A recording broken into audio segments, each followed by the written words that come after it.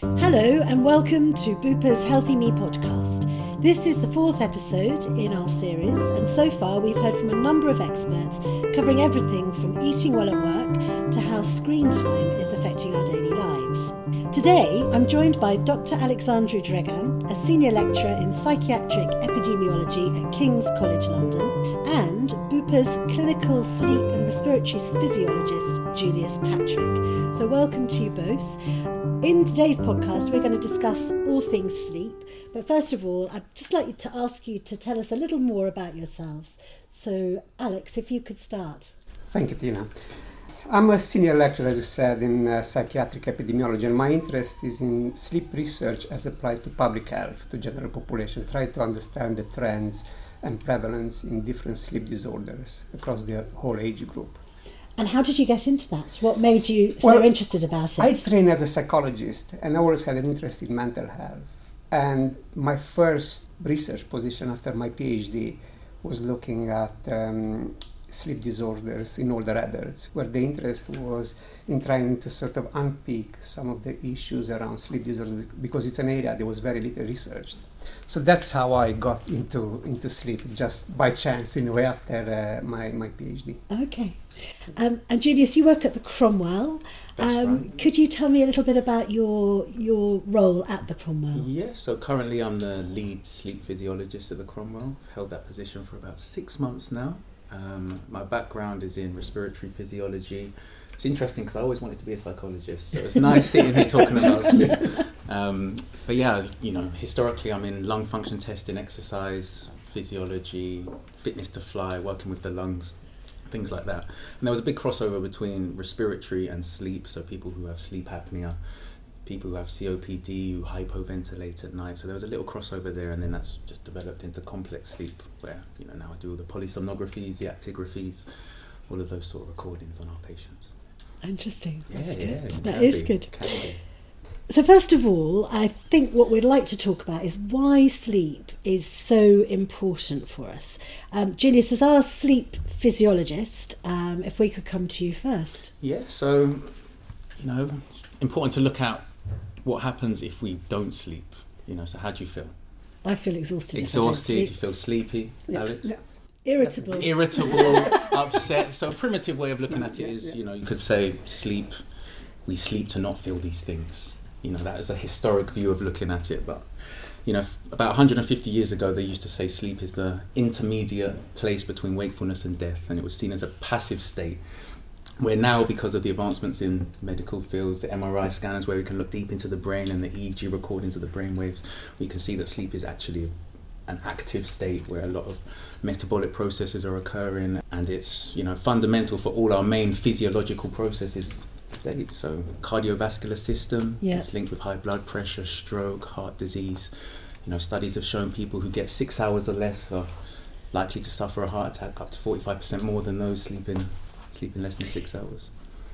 Alex, can I ask you the same question? So why is sleep so important? Well, I think it's for various reasons. First, picking up on what Julius said, in terms of accidents, motor vehicle accidents, about 10 to 15% are due to sleep. Or related fatigue. Right. So, in a way, sleep deprivation is responsible for between 200 to 350,000 deaths due to motor vehicle. So that notice that we see on the motorways, tiredness kills, take a break, is really important for us to listen to. If anything, probably is understates the true impact of sleep. And as Julia said, children tend to underperform at school. It affects their cognitive performance, their academic abilities. At school, their older adults are more likely to report feelings of fatigue or frailty, symptoms associated with, Julia said, premature mortality, sleep disorders, especially chronic sleep disorders, tend to be associated with increased cardiovascular mortality and all-cause mortality rates. It creates a huge economic problems for companies, because if you feel unrested when you wake up in the morning, you're less productive. Yeah. So there is kind of some studies in the US where they identify that sleep problems, sleep disorder, cost the US economy about $68 billion a year, which is a huge impact in terms of economic. It affects relationships, personal relationships, and also in terms of activities that people are involved on a day-to-day basis. Yeah. So I think it's quite a broad adverse impact on all kind of aspects of patients, NHS and society at large. Yeah. So it doesn't just affect us personally, it affects our families, our friends, our workplaces, the economy. It has a really big impact. Yeah. The big disasters as well. Chernobyl's a famous one. Oh, really? Was found to be caused by overworked employees and sleep-deprived employees. There's another couple that I'm sure of had a big impact. Yeah. And there's also studies who tend to lead to suicide rates in teenagers. Mm-hmm. So teenagers who tend to report sleep problems, they are more like, again, the direction of association probably it's a bit debatable which way it goes, but there is some early evidence that might be linked to suicide. Yeah, definitely.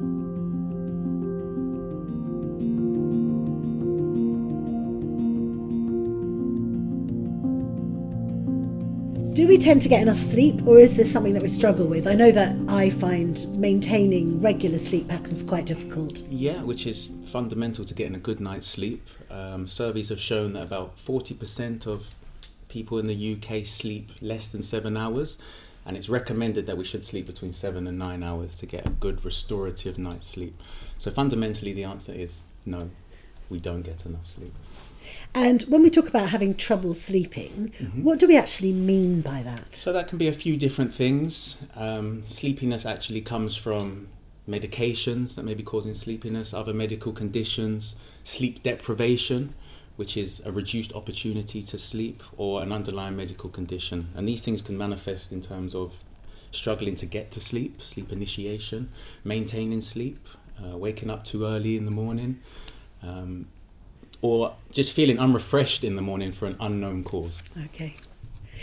Alex, I know you've done some research into sleep, and I'm particularly interested to hear about what you feel the scale of the problem is around people not sleeping well. Can you tell us about some of your findings? Yes, as resonating what Julius was just saying in terms of the scale of the problem, I think the burden of sleep disorder is quite huge at general population level. For instance, in our studies, where we used the National Psychiatric Morbidity Survey with adults aged 18 to 60, what we found that the prevalence of sleep disorder was around 40%. In other words, 40% of adults, they have some sort of sleep disorder or sleep problem that Julius also mentioned, either initiating sleep, staying asleep, or waking up unnecessarily early. So that's really high. It's extremely high. And also, what we were quite pleased with another study where we traced children who were born during one particular week in 1958 over a 30 years period. What we found that the prevalence of sleep disorders tended to increase over time.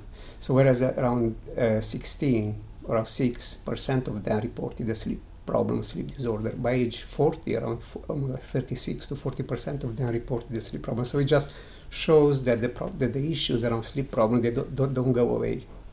They tend to increase over time. And again, there is clear evidence also in some of our studies where we compare differences in sleep problems across different European countries, that as people move from 40 to 60 to 65 plus age group, the prevalence of sleep disorder again tends to grow to maybe around or increase to 45-50%. So there is a huge issue in terms of how we sort of measure sleep and the extent to which affects all age groups.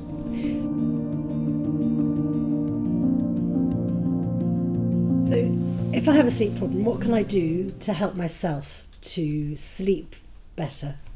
So there's a few things you can do. We've got something that everyone uses called good sleep hygiene rules. And the main thing on that list is maintaining a sleep schedule from going to bed and waking up at the same time every day.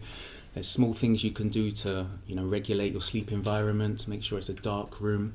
Make sure you're woken up from the sunlight to regulate your circadian rhythm.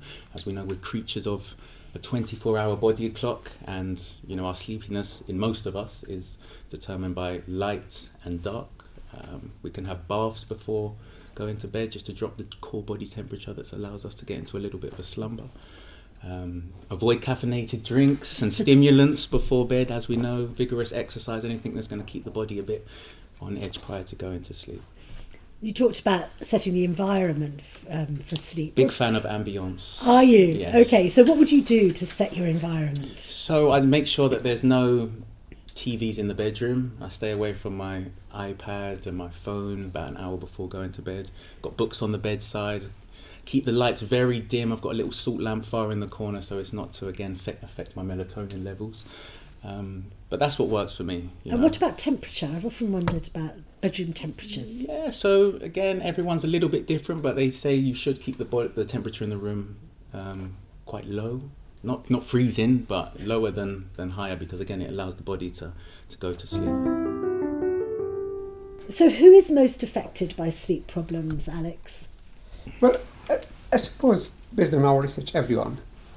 You have certain group of people that, like night shift, if you do shift work, they are more likely to experience, because usually, Julius, best probably is daytime is not as good as nighttime sleep in terms of feeling rested or not. So I think people who are doing shift works there. But again, there is also evidence that pregnancy is associated with increased risk problems. So probably women during pregnancy or maybe soon after giving birth, until they adapt their body or their lifestyle to being a mom or a father. So those are aspects. We know there are people in the society who suffer from depression, mental health disorders, people who suffer from physical illnesses, like, as Julian said, with asthma, COPD. These are conditions who have a huge impact on sleep patterns, pain, chronic pain. Again, it's an increasing issues. And all these sort of physical disorders who are associated with pain, chronic pain or some sort of pain, or those that impact on people's ability to continue with their social life.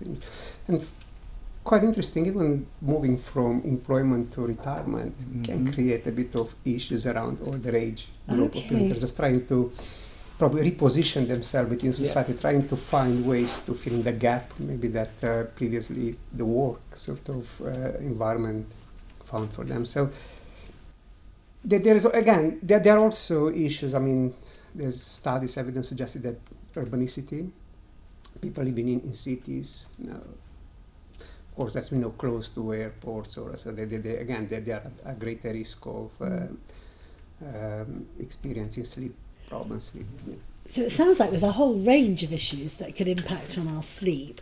If we're having problems sleeping, how do you go about identifying what the main cause might be, or what the most effective solution might be? Julius, if I could ask you. So again, I would, you'd have to ask yourself a few sets of questions. Am I struggling to fall asleep? Am I struggling to maintain sleep? And am I waking up refreshed in the morning? I think is the main driving force. If you're not waking up refreshed in the morning, so there's a few things you can do. You can reset your sleeping schedule. So I heard one thing on a podcast where they said, you say you wake up at 7 in the morning, you set your alarm back 5 hours, and that's the time you'll go to bed that day, and then you won't have any naps in the day. So you'll feel tired, and then each day you'll increase your sleep time by 15 minutes until the point that you don't feel tired anymore. So that is your amount of hours you need to feel refreshed. If, as we said, there could be an underlying medical condition that needs to be diagnosed and properly assessed from a GP or your doctor, should that be the case. Yeah. This is a bit of a side, but it's not on here, so I'm going to ask it anyway. I'm interested in what you think of wearables to track your sleep, and sleep trackers, because I've worn them myself, and I wake up first thing in the morning and I check it straight away, but I'm not sure that it's telling me anything helpful. So they mainly work on movement, actigraphies, so how much are you moving in the night time, but some of them are telling you you're in deep sleep, you're in REM sleep, but there's no EEG measuring your brainwave to tell you that. They're not validated methods measuring physiological parameters. So I would say they're a gift and a curse, because it can identify a problem or a snoring, and then you go and see your GP, but some people do get way too attached to them, and that fundamentally disrupts their sleep a bit more. So is the key to know whether you feel refreshed? Is that the most simple way to identify whether you've had a good night's sleep? Are you refreshed in the morning? What's your daytime tiredness levels like? Are you dropping before lunchtime? Do you need X amount of coffees? Do you fall asleep on the sofa when you're reading, when you're watching TV? So, I think, do you feel refreshed in the morning, and what's your daytime tiredness levels Alex?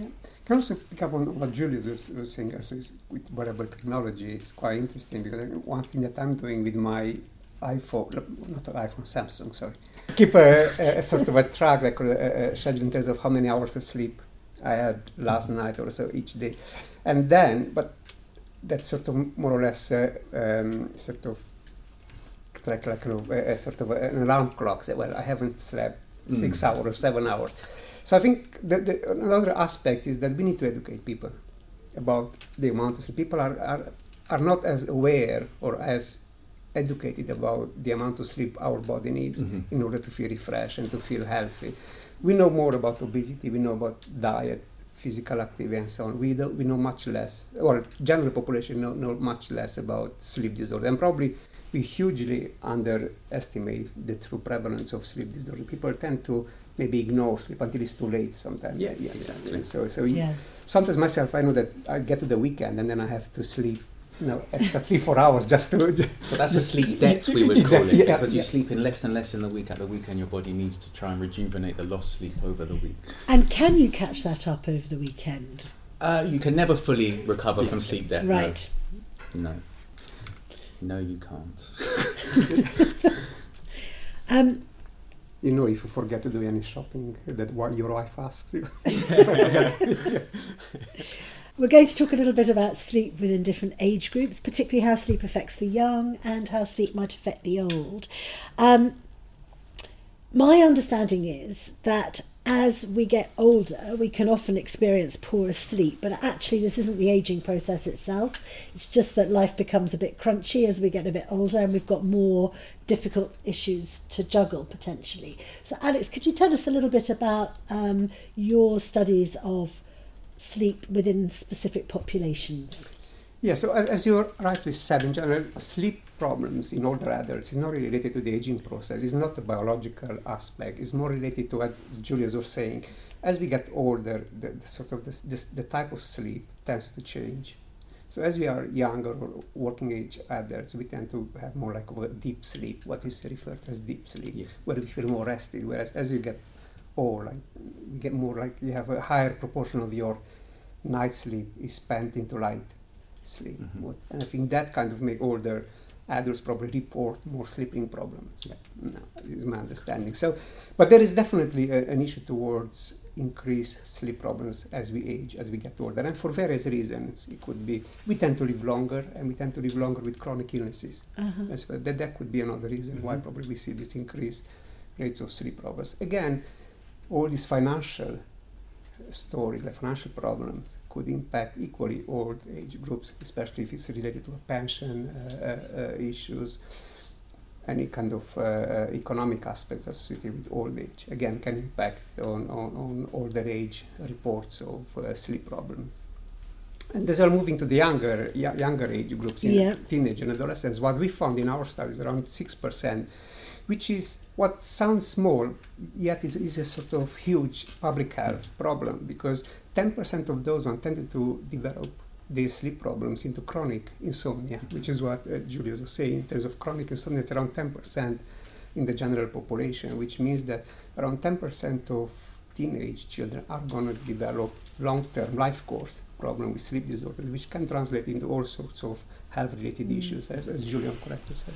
So how can we go about helping and supporting sleepy teens or teenagers to develop healthier sleep patterns that will support them throughout their lives? Julius is more expert in intervention, but I'm quite happy to make some suggestions. I think a small proportion of it is this misconception that teenagers sleep late, go to bed late, but actually there's a biological shift in their circadian rhythms from teenage years where they actually are programmed to go to bed later. So the early start times of school and college just doesn't fit what they're biologically meant to do. So us dragging them out of bed in the morning is like telling their parent to get up at 4 or 5 in the morning, or for them to go to bed at 9-10 o'clock is like telling their parent to go to bed at 7-8 o'clock. So it's just a shift in their biology that society doesn't cater for, pretty much. So again, you can tell them to try to go to bed early, but biology will have its way.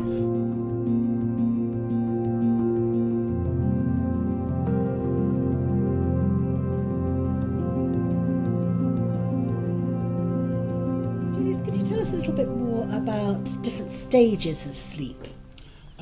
So depending where we are in our lifespan, we go through different cycles of sleep. When we're younger, we have a lot more REM sleep when we're born, rapid eye movement sleep, shall I call it. And then as we get older, it tends to shift to about 25% of our sleep being REM related and the majority being non-REM. So for the normal adult, we have stage 1 sleep, which is light sleep, stage 2 sleep, which is also very easy for us to wake up in. We spend about 5% of our night in light sleep, stage 1, and about 50% in stage 2 sleep. Stage 3 is what we call slow wave sleep, where the waves on the screen, what we see, are big in amplitude and they're very nice and rhythmic, as we should say. And this is our restorative sleep, where our growth hormones are at the highest, it's repairing our body cells, boosting our immune system. And we spend about 20% of our night in slow wave N3 sleep. And then we've got REM, rapid eye movement, which we spend about 25% of our time. And this is where the brain waves are just as active as they are when we're awake. We also lose regulation of our body temperatures. We may be more prone to having apneas, and this is where we start to dream. And this has been linked with, forming memories, not just moving memories to certain parts of the brain, but forming memories, learning. If you learn something the night before and then you have good restorative sleep, it's the REM sleep that is reinforcing all of that into the brain. It's been linked with creativity. There's been known Paul McCartney, especially one who used to have a notepad by his bed, and when he woke up from REM sleep, he used to write down his songs. And some people, they use it for creative purposes. Miro, the painter Miro, yeah. Used sleep and used to paint based on his dreams immediately after he woke up. Correct. Yeah. Correct. Yeah. And dreams, they say that they may be what we experience in our day-to-day life, but it's not always the case. If we're worried, we may dream about something a bit bad. But on an average, they have no relation to anything that we're experiencing in our day-to-day life. Looking at your practice at the Bupa Cromwell Hospital, what type of sleep disorders do you deal with within your clinic? The main ones that we see is insomnia as the primary sleep disorder of all of us, with up to 10%, as Alex was saying, suffering from the condition. It can either be acute insomnia as a result of worry or stress or a life incident that may occur, or it could be chronic insomnia, which is deemed as having symptoms 3 times a week for up to 3 months, I believe is what they say. Again, it can be secondary to medication, to another illness. Some people, interestingly, have something called paradoxical insomnia, or sleep state misconception, where they believe they don't sleep, but when we wire them up in the lab, they sleep fine. Oh, wow. Which is an interesting one.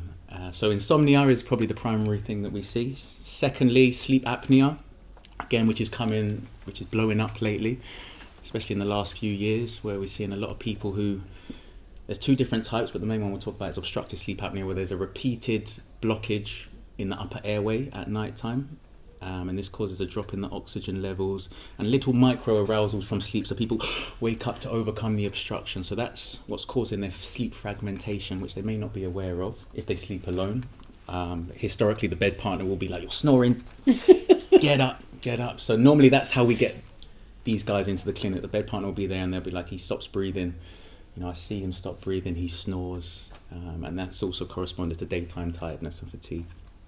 We also see narcolepsy, which is a condition of the central regions in the brain, where people have no regulation of sleep or wake, and they fall asleep at inappropriate times, go into dream sleep. It's linked with hallucinations or sleep paralysis, where people wake up from dream sleep, but the dream sleep carries over into the real world and they have hallucinations and their body's paralyzed and they see demons and other crazy things coming towards them. So we're only starting to know about this stuff now, but you can imagine 100 years ago when people experiencing this and they think UFOs are coming for them, or they're getting visited by the gods and demons, etc. Narcolepsy is also linked with cataplexy, which is like a variant of narcolepsy, where a strong emotion may cause them to fall asleep. So laughing, crying, and they'll just drop asleep on the spot, which is very interesting. And that's also found in other animals, such as dogs. You can see on YouTube pictures of dogs who start laughing and just drop asleep, which is very interesting. Parasomnia is something that we're all common with, sleepwalking, sleep talking. that arise from different stages in sleep. When we go into REM sleep or dream sleep, we tend to have atonia over the body, which stops us from acting out our dreams. It's a reduction in muscle movement, so we don't get up and start walking around, pretty much. So, sleepwalking can be quite benign. Unless you put yourself or others at risk, then you should probably seek some help for it. There's a famous case in the 1980s where a gentleman, I say gentleman, but he woke up from deep sleep, drove 15 miles and murdered his mother-in-law, and woke up on the way back and went to the police station, handed himself in, and he got acquitted of murder because it was found out that he was asleep. So that is obviously an extreme case, but and restless legs or periodic limb movements probably another common one. People that may be tired in the daytime, not know why. Sometimes there's involuntary movements of the muscles that happen sporadically over the course of the night that can keep them awake. Again, that's probably more seen in older people.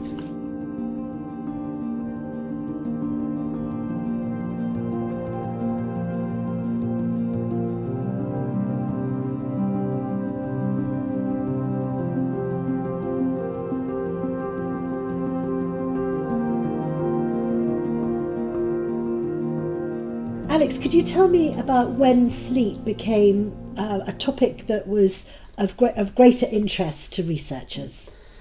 Interest in sleep research, they were always kind of for the past 50 years or so, but however it became just once we started the aging of the population, maybe around 2 decades ago, when we started to become more aware of the prevalence of sleep disorders. And when we tried as well, there were changes in sort of patterns of obesity, and so which again, researchers, when we explore obesity, especially in children, they realize there is a link between sleep problems and obesity levels. So these patterns in terms of obesity trends and aging raise some sort of questions around sleep issues and what the involvement of sleep into some of these aspects and how sleep is patterning across the life course.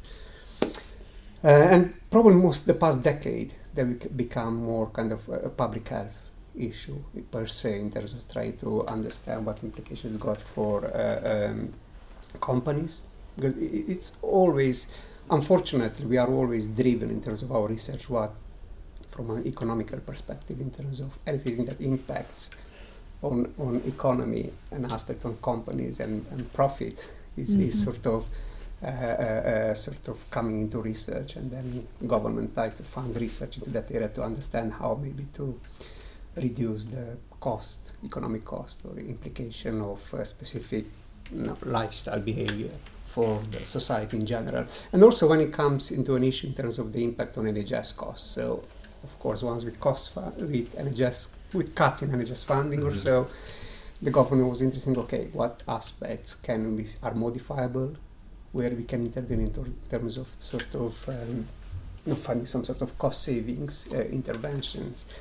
And from lifestyle in terms of failure of physical activity, diet, to really lead to major impact in terms of cost. Then sleep again came up through all this research as a major sort of lifestyle that also impacts on all this kind of physical activity, diet, and everything else in our life. So that's sort of the areas over the past 20 years that sort of driven increased interest in trying to pick up sleep problems. And also people probably became more knowledgeable about sleep, and we became more kind of professionalized. So now we have professionals that deal with sleep problems, where in the past probably was more seen as a symptom of chronic illness, depression. So you didn't have specialists that would deal mainly with sleep-related issues. So I think medicine in general kind of moved forward from that sort of sole focus on chronic illness. We realized that we need to target symptoms associated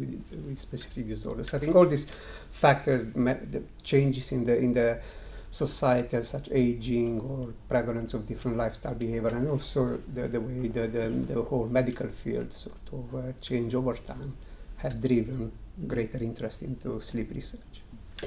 In some of your research, you asked people to self-report reasons that perhaps block them from sleeping well. Can you tell us what some of the results of that showed you?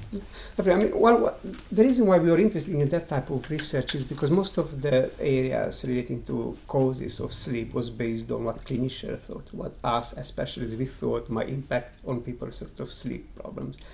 And there was no real research in terms of, what people feel, how they sort of explain their issues around sleeping problems. And so therefore we found this National Psychiatric Morbidity Survey, which collected information from people's kind of own reasons why they feel that they can't sleep enough, or maybe they feel unrested when they woke up in the morning. And how many people did that collect data from? So we are about 7,000 adults throughout the UK who took part in the survey, and about 30% of those ones, they were unable to identify the reason for their problems. And what we feel, I suppose, Julian, correct me if I'm wrong, is probably they might have had primary insomnia, which is a definition of insomnia which hasn't got the underlying sort of or secondary aspect associated with it. So people were they didn't understand. They had an issue. They knew that they were, they felt unrested in the morning or they have issues, but they couldn't kind of pinpoint the exact kind of physiology or aspect that might have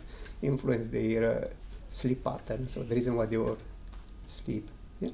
So how do you help them in that situation, Julius? How do you help people identify what's worrying them or what's blocking them from sleeping well? So there is something called cognitive behavioural therapy for insomnia, which is a specific course just for these insomniacs where you rule out medication or other medical conditions as being an issue, but primary insomnia with no known cause, idiopathic insomnia we call it. And they can go to courses which helps them, start to become more at one with their sleep environment, let's say, get a better sleeping schedule, work on their sleep hygiene, and take little steps every day just to do the best to help the sleep get better. And it's been shown to be successful in up to 70% of people. So it does work, and it should be used as a primary treatment before pharmacology starts coming in, which we know is worth billions to the market, but actually it's detrimental to sleep on the whole. So of the 70% of people who were able to identify the cause that was preventing them from sleeping, what were the top one or two reasons that people identified? Worries came up on top. So like around almost 40% of them reported worries as the main reason why they couldn't sleep, or they identify as one of the factors that impacted on their sleep. And specifically, what type of things are people worrying about? Again, unfortunately, with self-report, it didn't go too deep into trying to understand more about what specific worries. But we feel, based on a separate piece of research that we did, financial worries seem to play a major role in terms of huge spikes into the prevalence of self-reported sleep disorders. What we found, for instance, when we followed up older adults from 1984 to 2006, during the financial crisis in the early 90s, we noticed a huge spike in reporting of restless sleep or sleep through worry. And again, that's kind of make the linkage between that study and our more recent study, where we found that worries became on top.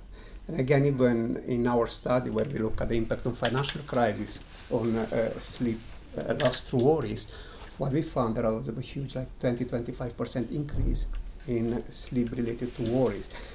The other interesting factor is that worries tend to decline as a main reason for sleep as people get older.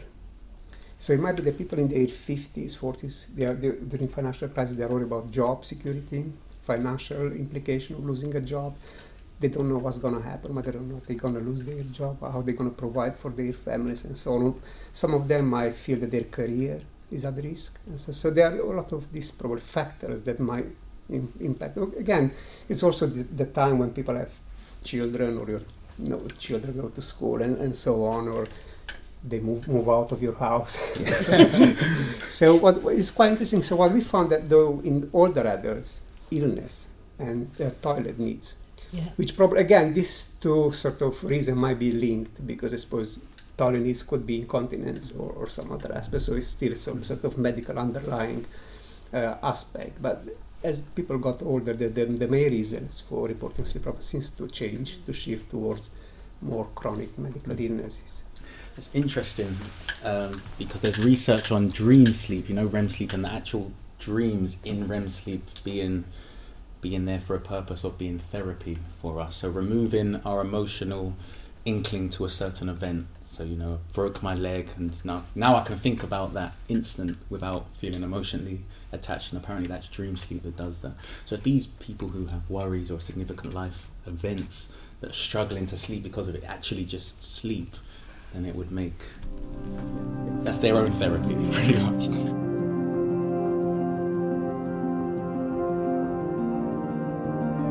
So this has been a really insightful discussion, and it's clear that there are multiple factors that can impact on sleep.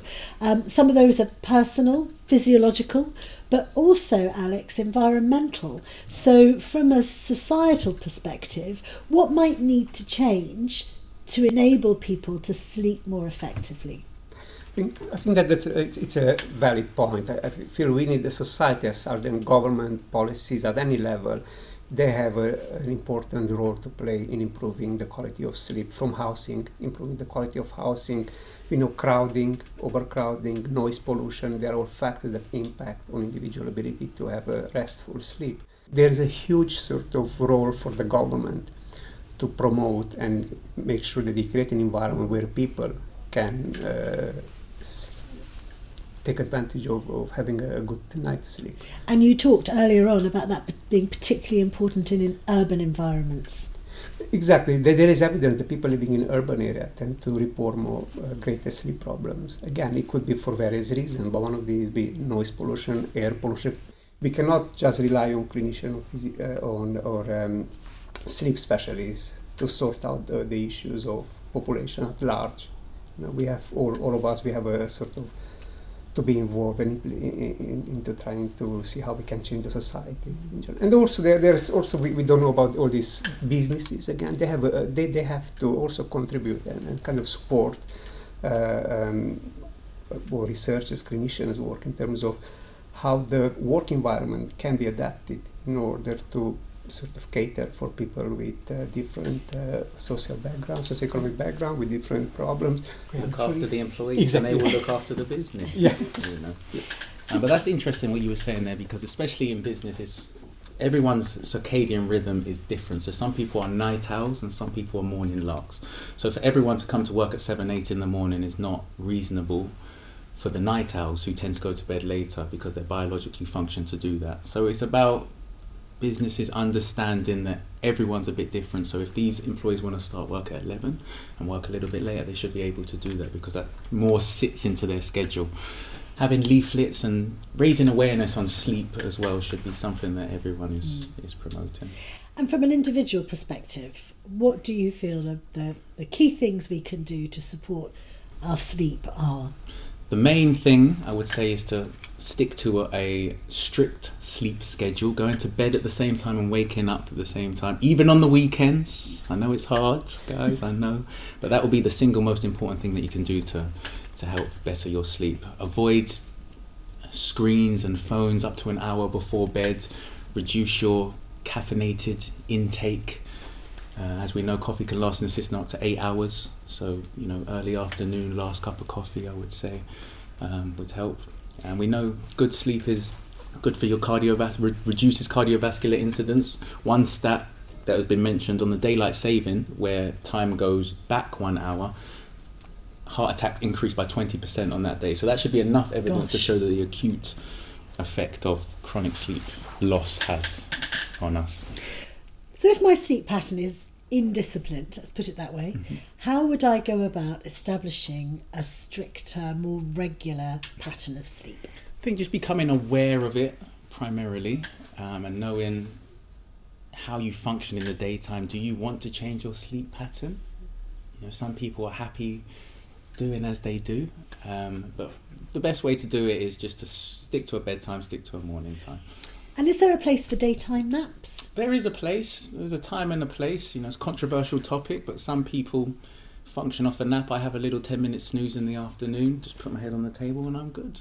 They say as long as you don't do it for up to longer than 30 minutes and not late in the afternoon where it may impact your normal sleep. But I'm a fan of early afternoon, short naps. Yes. The average sleep that we should get is 8 hours, which is a third of our day. So we spend technically a third, or should be spending a third of our life asleep. So invest in a good mattress. Make sure that you're getting the right quality sleep, because it's fundamentally important. And if it wasn't, evolution would have removed it from our daily lives. You know, if I was to offer you a magic pill that would reduce your incidence of cardiovascular disease, reduce your incidence of cancer, reduce your risk of diabetes, promote good cognitive function, you would buy it instantly over the counter. But it's free. It's good quality sleep. So in summary then, sleep is a seriously good business. It's seriously good for us. Yes, it seriously is. And it's an exciting time to be in sleep right now, because it's now starting to blow up. We're starting to see a lot more, hopefully more research, more money pumped into it, so we can start to learn a lot more. Okay. So what I'd like to do is just thank you for taking the time to join us for this podcast. Bupa have got lots of information on getting a good night's sleep, and you can access this by searching online for Bupa Sleep. That's all for today, and be sure to subscribe to the Healthy Me podcasts to keep up to date with our next episodes.